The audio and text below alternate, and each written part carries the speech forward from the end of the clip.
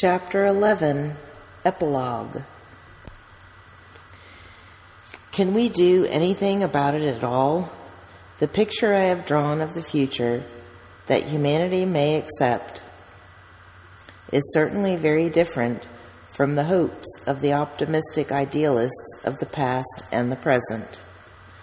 Such people may argue that many unforeseen wonderful things have happened in the past, and that it is idle to speculate about what other wonderful things the future may hold in store.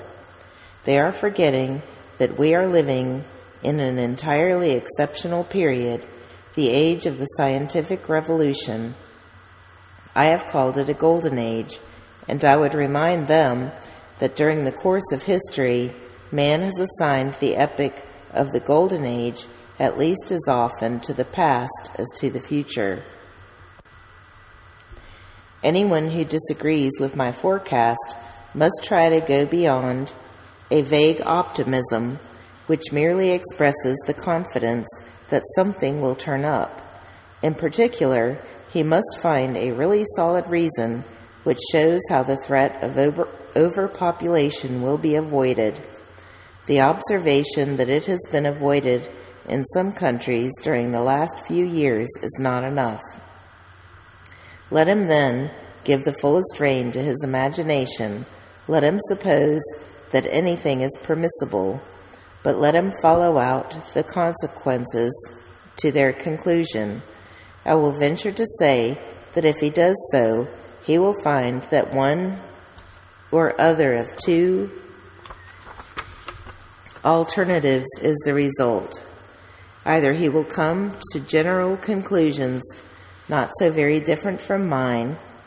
He will find that his utopia, however pleasant it may be in other ways, in the long run will suffer from many disagreeable features of the kind that I have been considering. Or else he will find that his imagination has gone so far out of the realms of reality that it contradicts the physical or the biological laws of nature. Nevertheless, for all of us, it is intolerable to think of the future unfolding itself in complete predestined inevitability for the eternity of 1,000,000 years. There are two things we must do. One is to know, the other to act. As to knowing, in my introductory chapter, I described an analogy in mechanics, and I suggested that it should be possible to discover a set of laws like the laws of thermodynamics, which would place absolute limits on what can be done by humanity. Biological laws cannot be expected to have the same hard outline as physical laws, but still there are absolute laws limiting what an animal can do. And similar laws will limit man not only on his physical side, but also on his intellectual side. If these could be clearly stated, we should recognize that many attempts that have been made at improving man's estate were hopeless.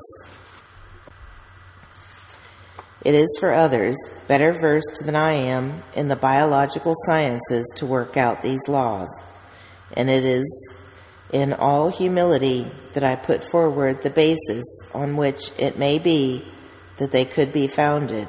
The first principle is that man, as an animal, obeys the laws of variation of species, which condemns human nature to stay nearly constant for 1,000,000 years. The perfectibility of mankind, the aim of so many noble spirits, is foredoomed by this principle.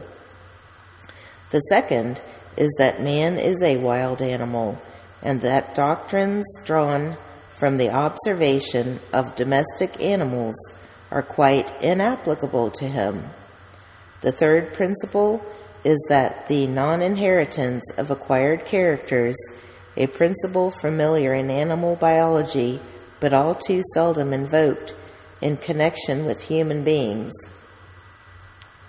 If these and any further principles as well or any alternatives to them were accepted, it might sometimes be possible through them to show up the absurdities of bad statesmanship, and certainly it would be the part of a wise statesman to work within their limitations, because only so could he hope to achieve success. What action can be taken about the future of the human race? I am afraid that the answer must be very little indeed, and this is for the simple reason that most human beings do not care in the least about the distant future. Most care about the conditions that will affect their children and their grandchildren, but beyond that, the situation seems too unreal, and even for those who do think about the more distant future, the uncertainties are too great to suggest any clear course of action. For example, consider the inevitable fuel shortage that is to come so soon. I know that my sons will not suffer from it very seriously, and I know that the 15th generation of my descendants will get no coal at all. Am I likely refrain from putting coal on the fire on a cold evening by the thought that it may make one of my 14th descendants suffer for it? Such matters are so unreal to our minds that it is not to be expected that they will ever be given much weight. Life is always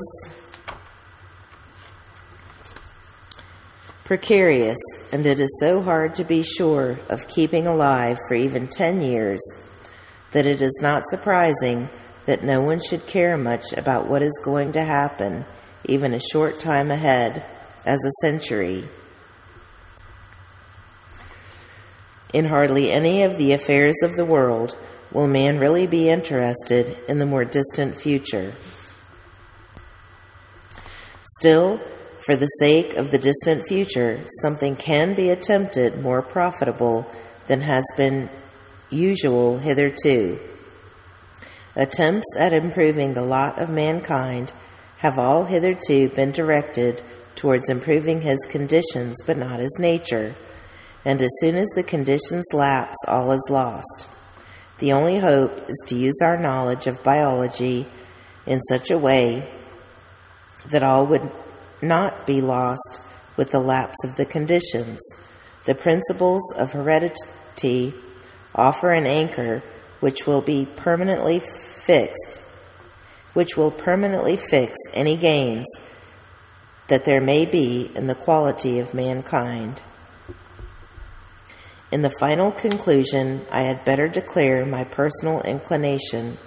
I do care very much about the future of the world, and I want most intensely my own descendants to play their part in it.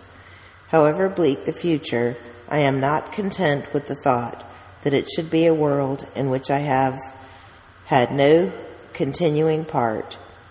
No matter whether in the long ages to come life is to be a joy or a misery, and certainly much of it will be a misery. It will be an adventure that is well worthwhile. The end.